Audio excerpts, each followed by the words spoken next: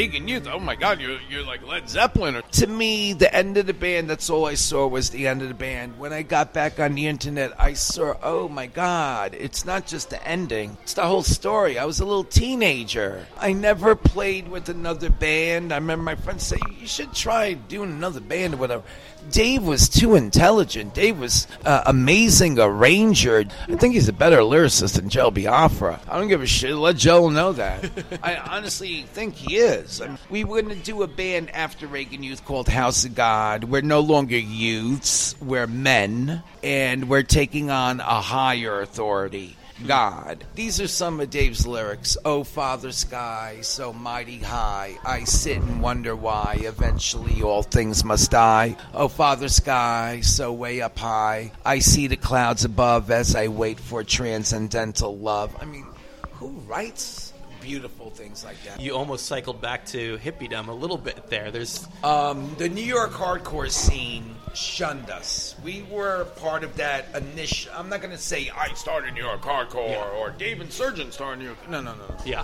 If there's any one person that should get credit for starting New York hardcore, it's a woman named Denise Mercedes, guitar player for the Stimulators. Harley was the drummer. Harley did not start hardcore punk, but Denise Mercedes set new rules. Loud, fast rules. That was their best song. Let's play punk rock, but let's play it louder and faster. And that's how hardcore punk got started.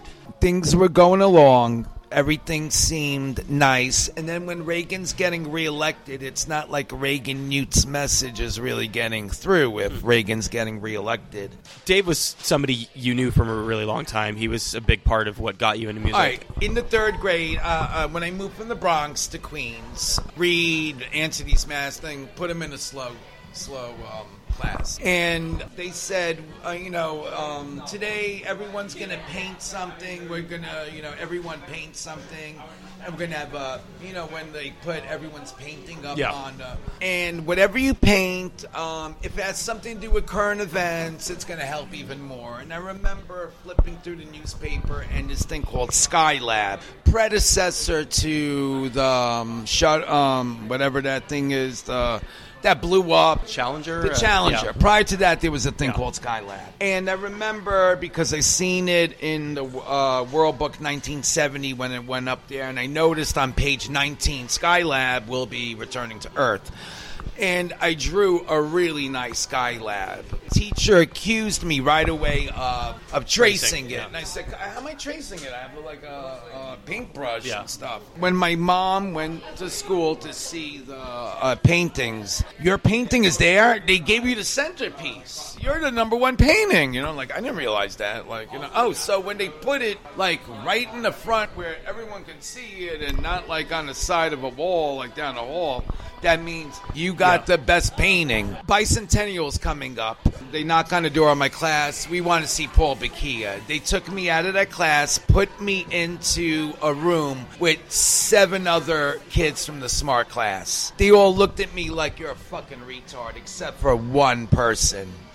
Dave came, sat next to me, talked to me, made me feel like I wasn't a pariah, like I wasn't a leper. Reached out and actually was friendly towards me. Now, I became friends with other, some of those other kids. But on that day, I knew that this guy, from the smart classes, is someone that I liked, I respected. He made me feel good. And we just built a friendship. That was what I liked about him, and I guess what he liked about me was my sense of humor. I had an older sister that was the hottest girl in the neighborhood. We got to go to Max's Kansas City. They're not going to kick out me and Dave, even though we're 15, because then my hot sister and her friends have to leave, and that ain't happening. After a while, they knew us, and they just let us go there. Drinking age was 18 back then, so I was able to go to bars when I was 15. Also, the Ramones, having gone to Forest Hills, Yeah. We go to Forest Hills. Yeah. They can go and start a punk band and go out there. Why can't we? And when we did and went to the Lower East Side, played A7, all these places, we were the first band to play a CB's matinee. When we did all that, it was great to leave Queens and go. It was kind of like, we're off to see the Wizard, one was with that yellow brick road from your bullshit Queens Rego Park neighborhood down, to Lower East Side, playing shows. Dave is really, it's somebody you'd known since you were young. The reason why you got into music and was like really kind of the North Star for you. And he knew more about music than my sister, and she was 3 years older. And back then, 70s was white boy rock. You're talking about bands like Yes. Yeah. 8 sold-out shows in 10 nights. 8 sold-out shows in 10 nights. No scalpers selling tickets. But everyone goes to Madison Square Garden, sells drugs, sells bootleg T-shirts and all that. Then Queen shows up for 5 nights. Bowie, 3 nights. There used to be 60 or 70 shows. Earth, Wind & Fire, 3 nights. And then Zeppelin, 6 nights. Pink Floyd, Animals, 6 nights. I mean, the Garden was packed, but unless you were in that first 20 rows, you were really a nobody. And you're up there, especially when you're a little kid and you're looking at, these tiny little figures playing guitar. After a while, hey, let's do this punk rock thing where it's a little more, interactive. Interactive. And you know what? That interactive grew into the mosh pit where now you have that communal groove going. You and Dave knew each other for a really long time. He was the driving force. You were doing what you were doing, but it all sort of filtered through him. But once he's gone, how do you carry on from there? I don't. And once he's gone, I mean, forget about Reagan Youth. House of God was the thing that I didn't care about Reagan Youth. House of God was what I'd put all my energies in. It's the proudest thing I have, And yet he's the driving force, but a lot of times people don't realize that. I mean, his father always blamed me for this. If it wasn't for you, my son would have been a doctor or a lawyer. Sometimes you need that partner to like horsepower. 1 horse running is 1 horsepower. 2 horses running, 4 horsepower. 4 horses running, 16 horsepower. And sometimes that one partner allows you to flourish. When he was no longer, when the drugs had taken over him, I was empty. Yeah. Now, when I logged back on and I moved back in the neighborhood, ran back in Punk Rockers, I had a couple of weeks to teach some kids the songs because it was supposed someone booked the show without my knowledge, and I said, yeah, I'll do it, one last show. And if people just shut up, like, it wasn't worth it or whatever, but they said such nasty things. Just because you were in the band for a minute doesn't mean you're in a band for a minute. Who the fuck are you? Who are you to, you know more about my band than me? I played with Reagan Youth in 1994. 1994, I'm pretty sure he committed suicide then. No, last gig's 1989, and there's like so much bullshit coming out there. I said, you know what? Let me get the old guys. I can't get the first drummer. He's a professor. If I could get Javier, Johnny Aztec from Volume 2, Al Pike from Volume 1, and I'll use the singer. And, went to his head. It didn't last. And I couldn't deal with it after 3 years. The girl I was with pushed me. No, come on, keep doing it. And before you know it, this girl I'm with is, when I'm playing, something, oh my God, tape that. She'll tape it. I'm sure if we had that technology, just the taping, me and Dave could have probably had another album. Yeah. But now I have someone who is not like Dave. She's not smart. She writes lyrics. They're not exactly, but I had that partner again that is, I'm turning her onto music. Yeah. She's turning me onto music. And now, all of a sudden, hey, I don't like how the band ended. How about if American Idiot came out at that time? I think punk rock deserves a concept album that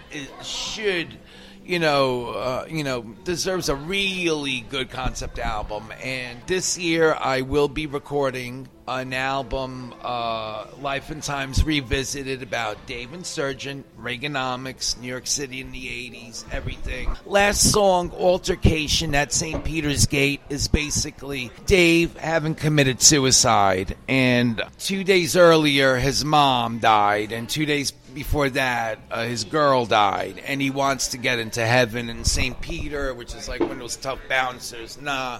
So Dave gets everyone who committed suicide, Abby Hoffman, Darby Crash, everyone, let's do the Skinhead Bum Rush and get in there, and, you know, I'll have gospel girls. And it starts with a song, Hapless Misfits, I don't care about my motherfucking father, I don't care about my daddy fucking mother. They never bothered to give me a sister. He was an only child. The only people I consider to be brothers are those hapless misfits. Throw in a shit fit. I have lyrics like, they wanted me to go and be a doctor, or go and be some lawyer, but I just went to school to gain some useful knowledge, not to say, hey, I graduated college, because I'm a hapless misfit. And it'll start with Dave and that, and then we have a song, L'amour est entre mes jambes. We both took French, you know, in junior high and high school. And l'amour entre mes jambes means love is between my legs. So it's l'amour est entre mes jambes means love is between my legs. It's not in my heart or my head, but love is between my legs. Again, punk rock, but hippie. Like, why do hippies have the free love? The beginning of the end, I'll know. It's beginning of the end, I'll know.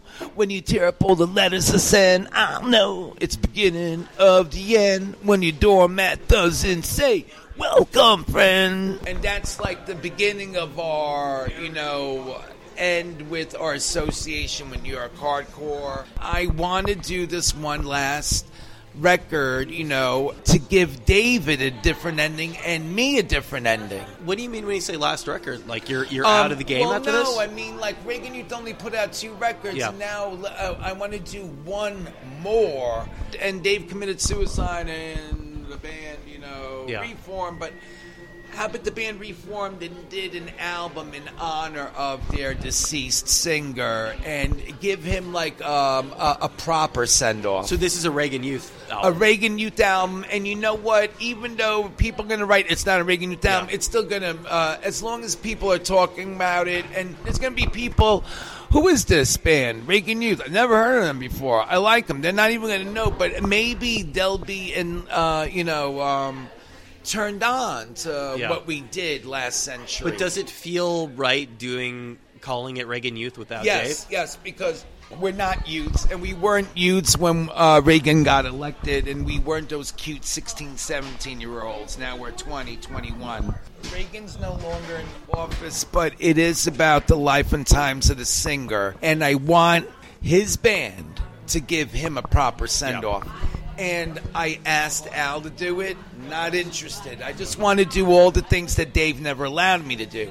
Javier, we should be pro-Republican. Goodbye. You know, and you know what? I'd rather play with 3 other guys that say, Paul, I can't wait to make this album with you. When I explained it to Spike, that's why. Oh, now I understand what you mean by this song. What's the through line? He's gone, and it sounds like musically it's something very different. I mean, you know, these early albums you're doing these really fast, short songs. Yeah, and it's going to be fast, short songs on this. But it's going to be an 3 epic... chords. If it's not 3 chords with a catchy chorus, the only thing, like, all right, the lyrics I said to you, Dave would have...